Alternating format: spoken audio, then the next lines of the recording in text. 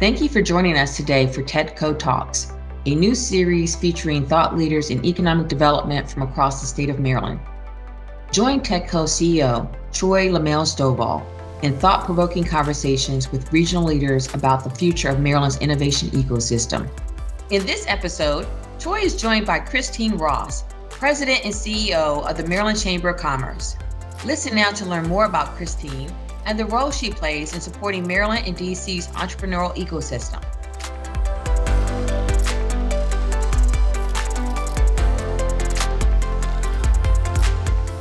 Hello, everyone. This is Troy Lamel-Stovall, CEO and Executive Director of Maryland TEDCO. And yes, I'm getting ready for the spring. Spring is here. Spring has sprung. And so I thought I'd break out some of my spring wear, particularly given our guest today. I really wanted to give her a sense of newness and recovery and the opportunities of hope that spring always brings. And so I want to welcome definitely one of our friends here in Maryland and friends of TEDCO, Christine Ross, who leads the Maryland Chamber. Christine, thank you for joining us today.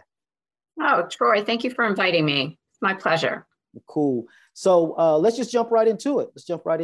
I like to really start these with having people tell their journey. And as I like to say, talk less to me and talk less to maybe that young lady out there who may hear about part of your journey and how you overcame and how you were able to move to being, the head of the chamber here in Maryland.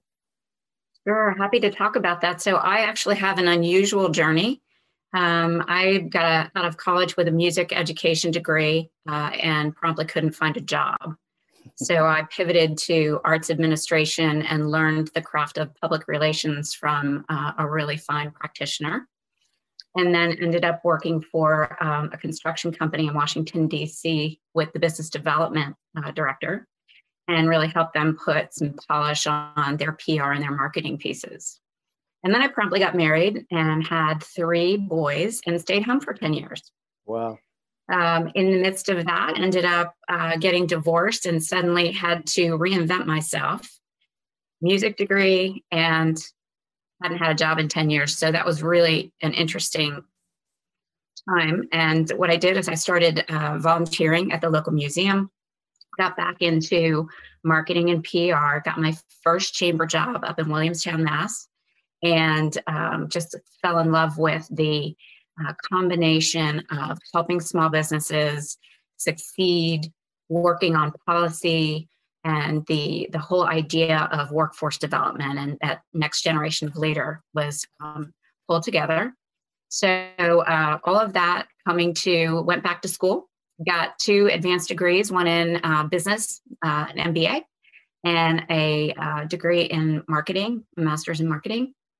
And started going up through the chamber ladder. And what that means is I have a very understanding spouse, remarried quite some time ago. And it's a lot like being in the military. If you want to go up, you got to move. Got to move, yeah. So I went to Falmouth, Massachusetts on Cape Cod. Mm-hmm. Then I went down to Southwest Florida, Bonita Springs, right above Naples. Naples, yeah. And then I came up here 5 years ago and each time ran a bigger chamber, and this one being the state chamber was extremely appealing leadership opportunity for me.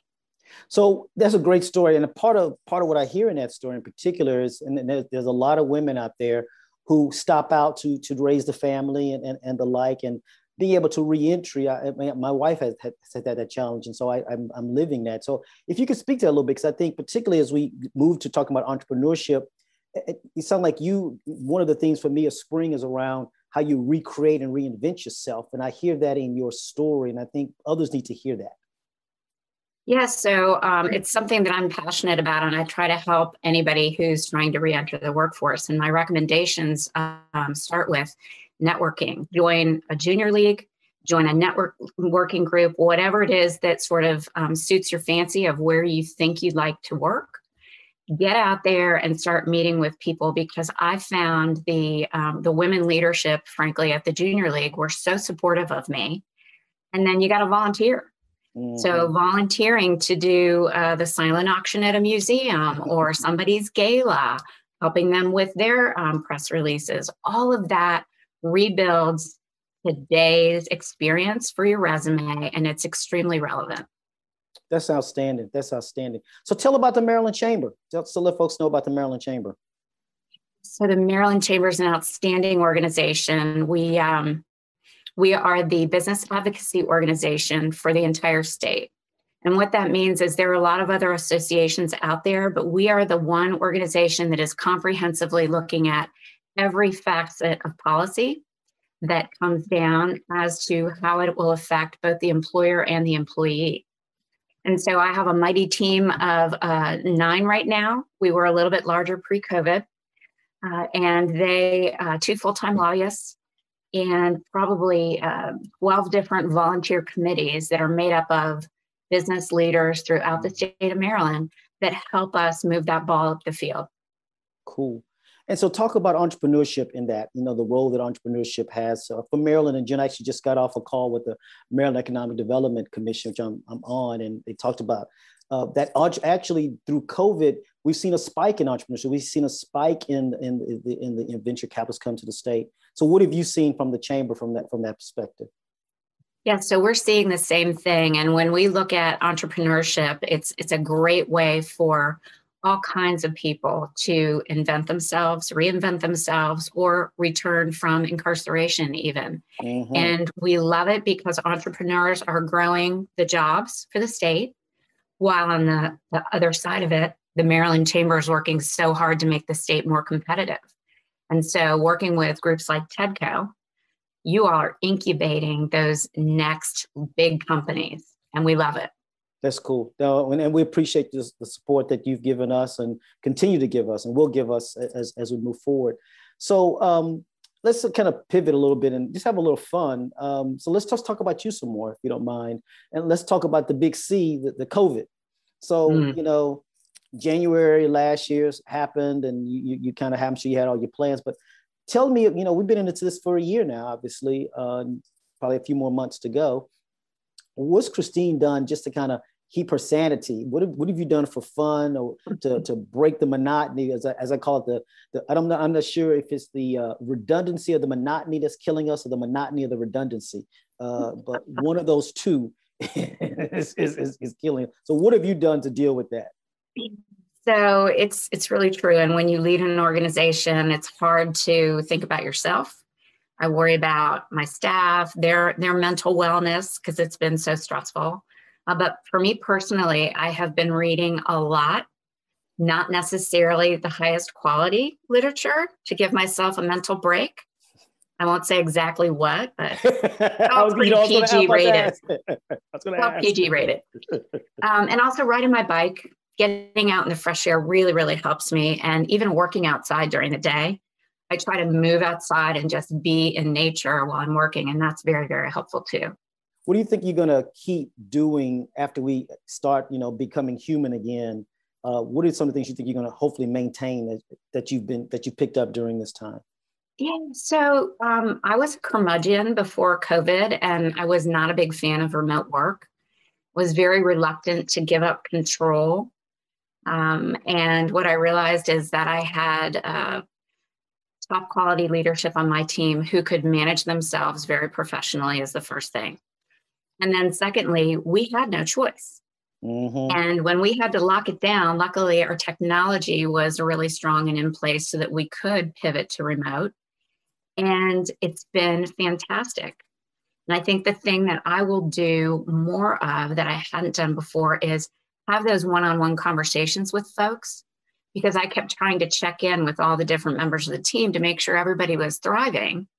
And when you can't walk past their office and even peek in and see how are they looking, mm-hmm.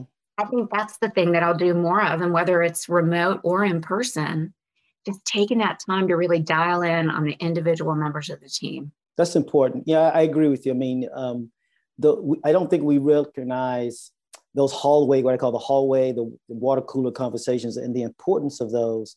And that's difficult to do because this is such we're so scheduled now, right? The impromptu-ness, if you will, has been lost because of the scheduling of COVID.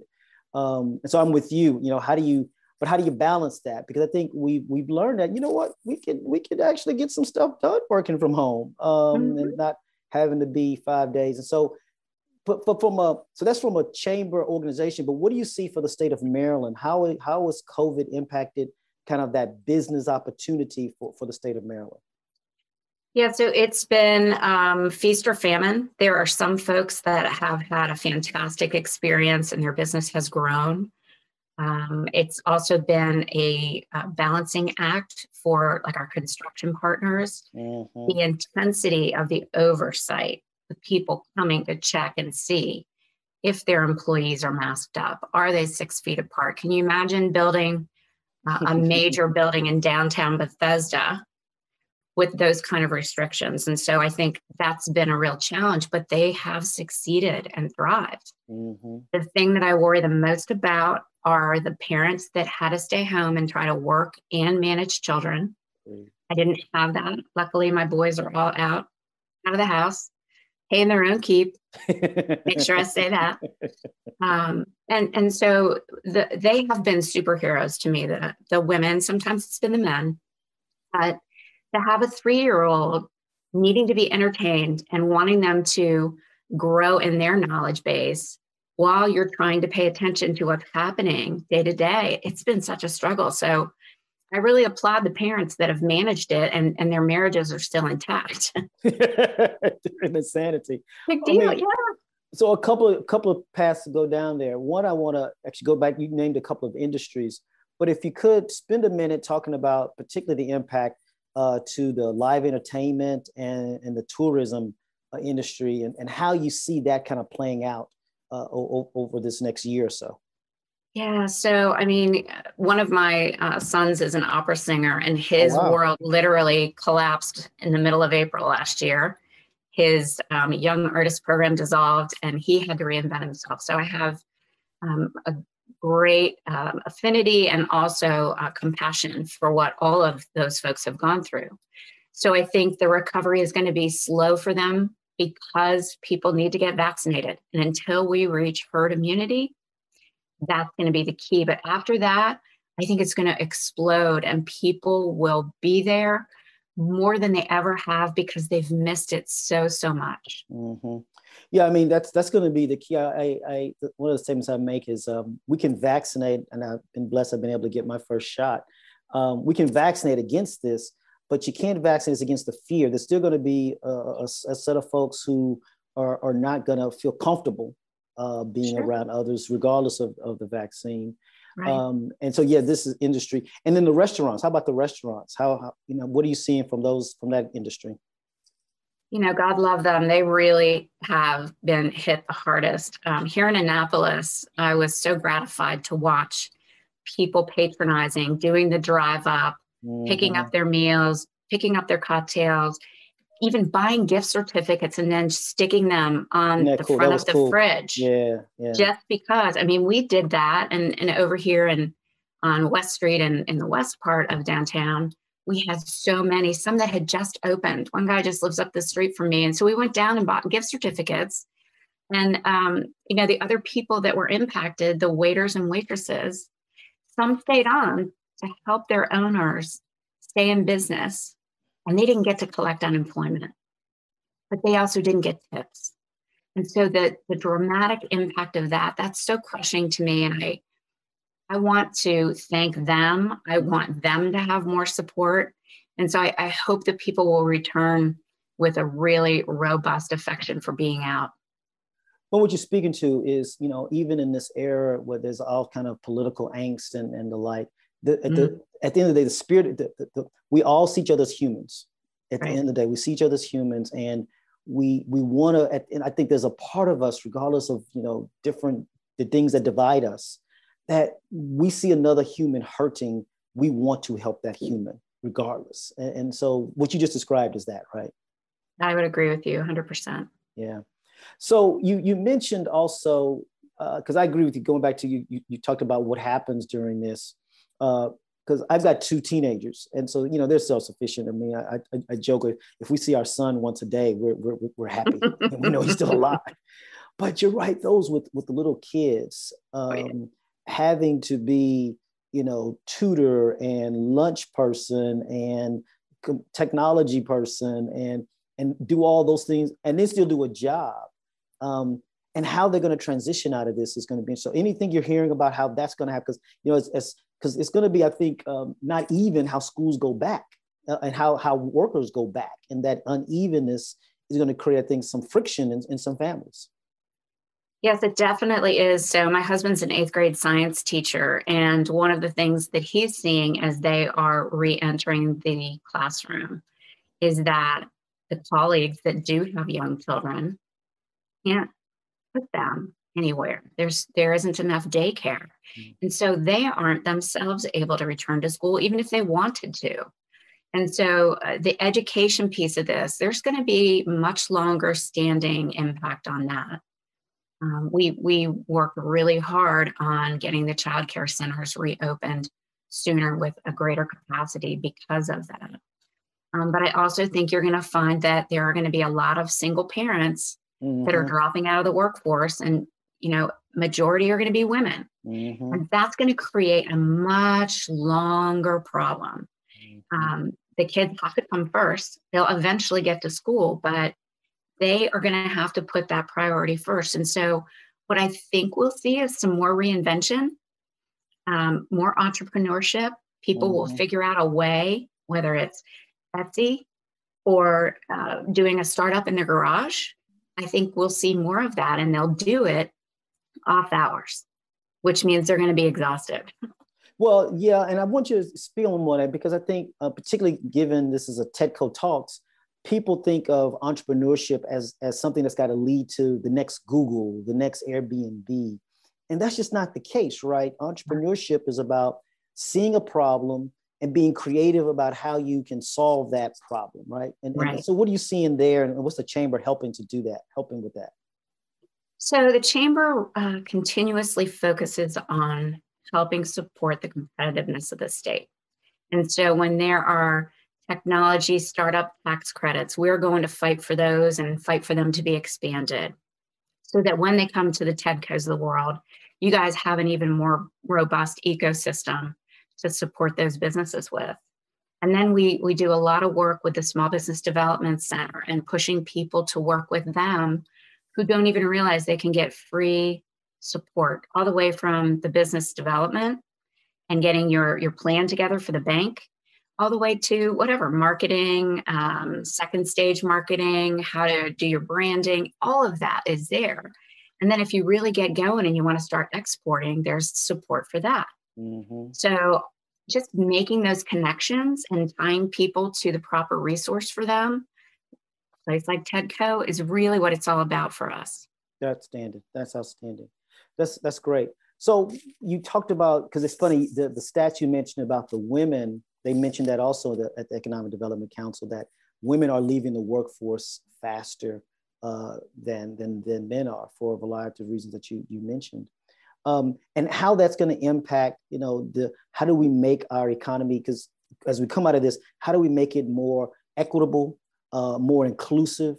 How do we make sure that there's a participation that makes sense? And that's one of the things we're focused on in TEDCO, is how do we make sure we talk about wealth expansion and wealth inclusion, but talk to our listeners about what the chambers on this whole diversity, inclusion, ensuring that as we grow our way out of this, that it includes a number of people that normally don't get included.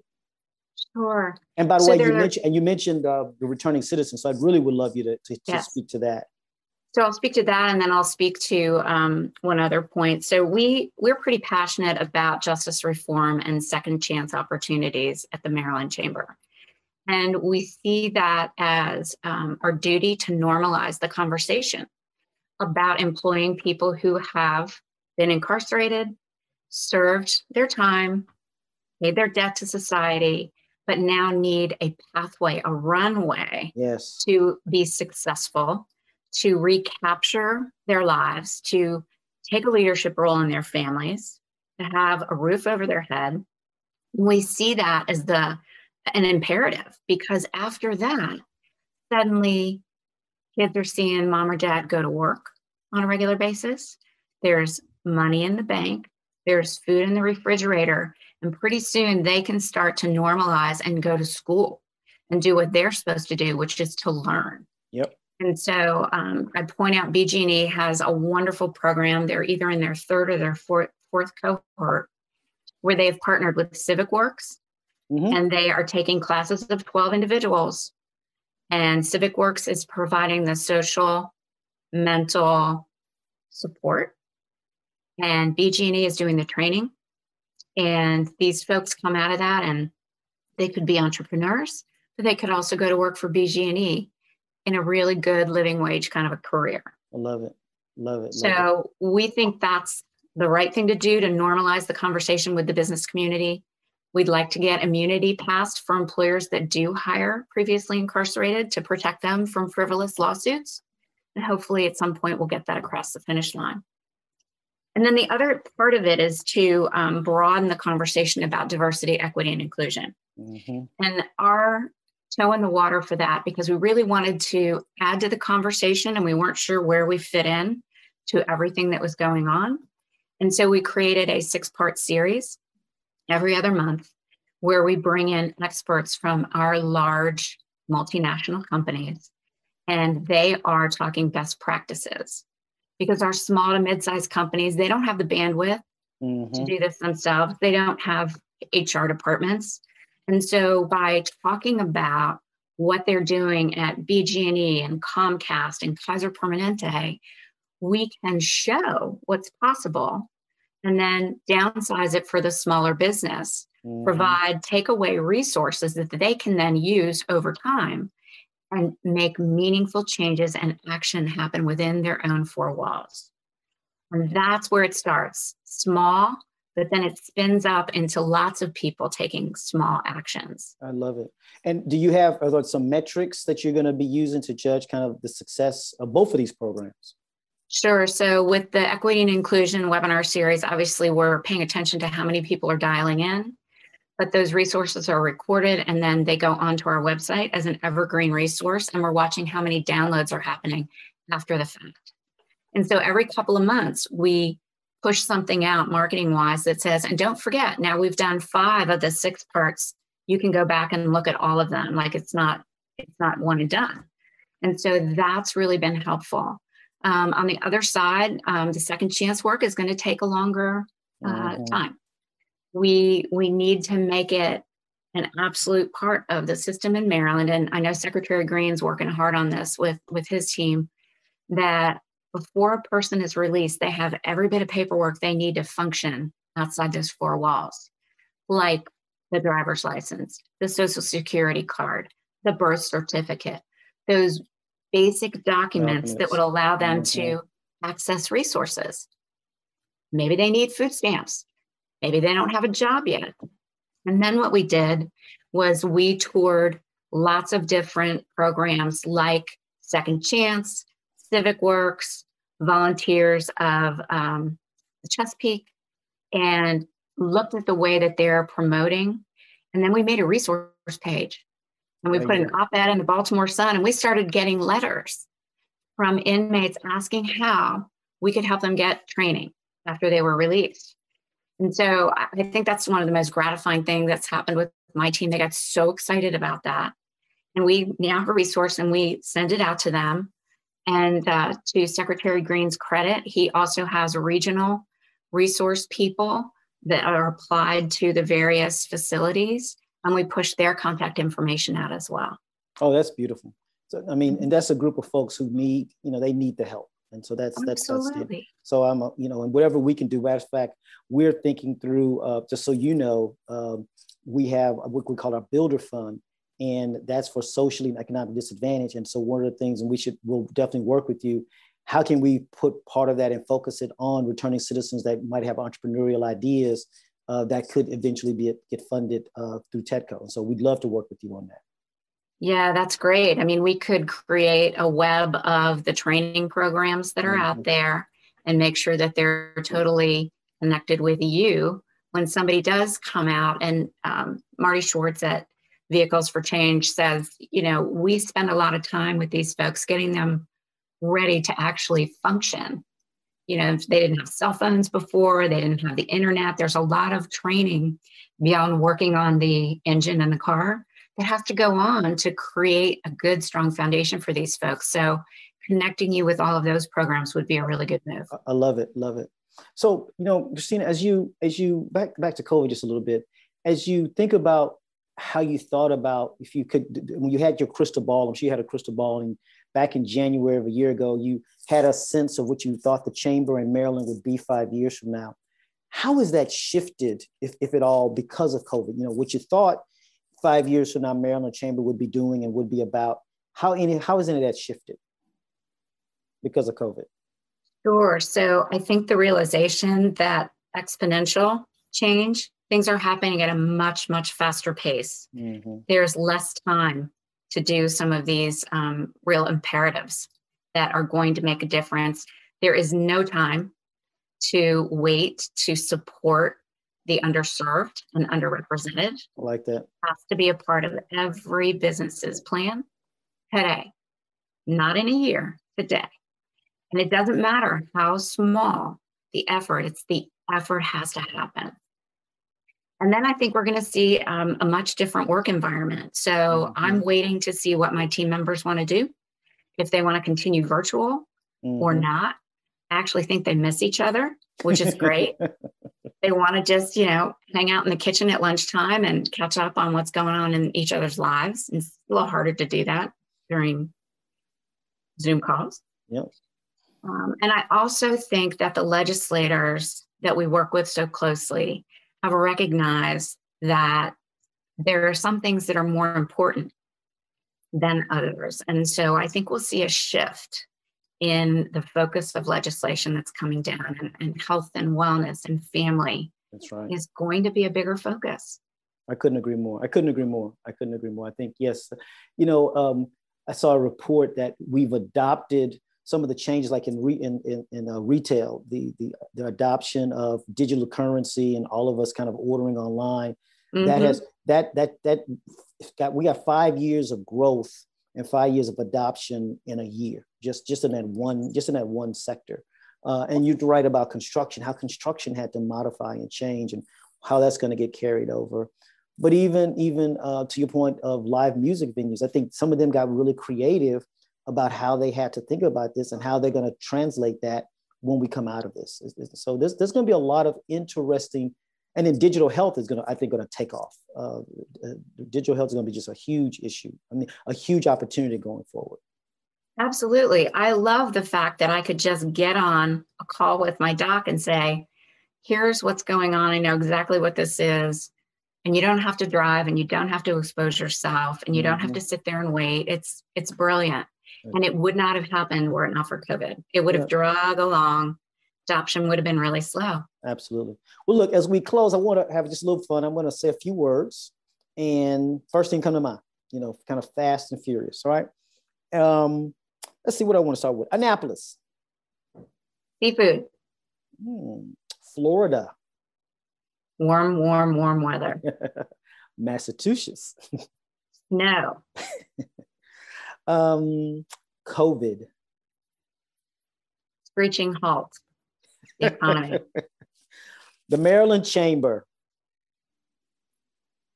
They are warriors. They are fighting for business, make the place more competitive, to give people jobs, more opportunities for internships. And I have to close with TEDCO.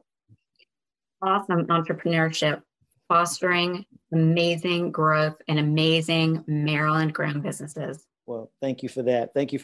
Well, look, Christine, I can't tell you how much I appreciate you, appreciate your service to the state of Maryland, and obviously our relationship, and that will continue to grow from this. And thank you for all you do for Maryland and for the Chamber. Thank you for your time today. You're welcome. Thank you, Troy.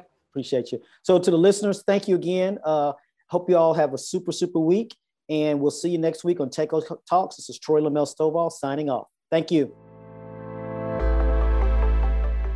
Thanks again for listening. And a special thank you to our guest, Christine Ross, for joining in today's discussion. For more information on TEDCO and its activities, check us out at www.tedcomd.com. If you enjoyed today's discussion, consider sharing and subscribing to TEDCO Talks.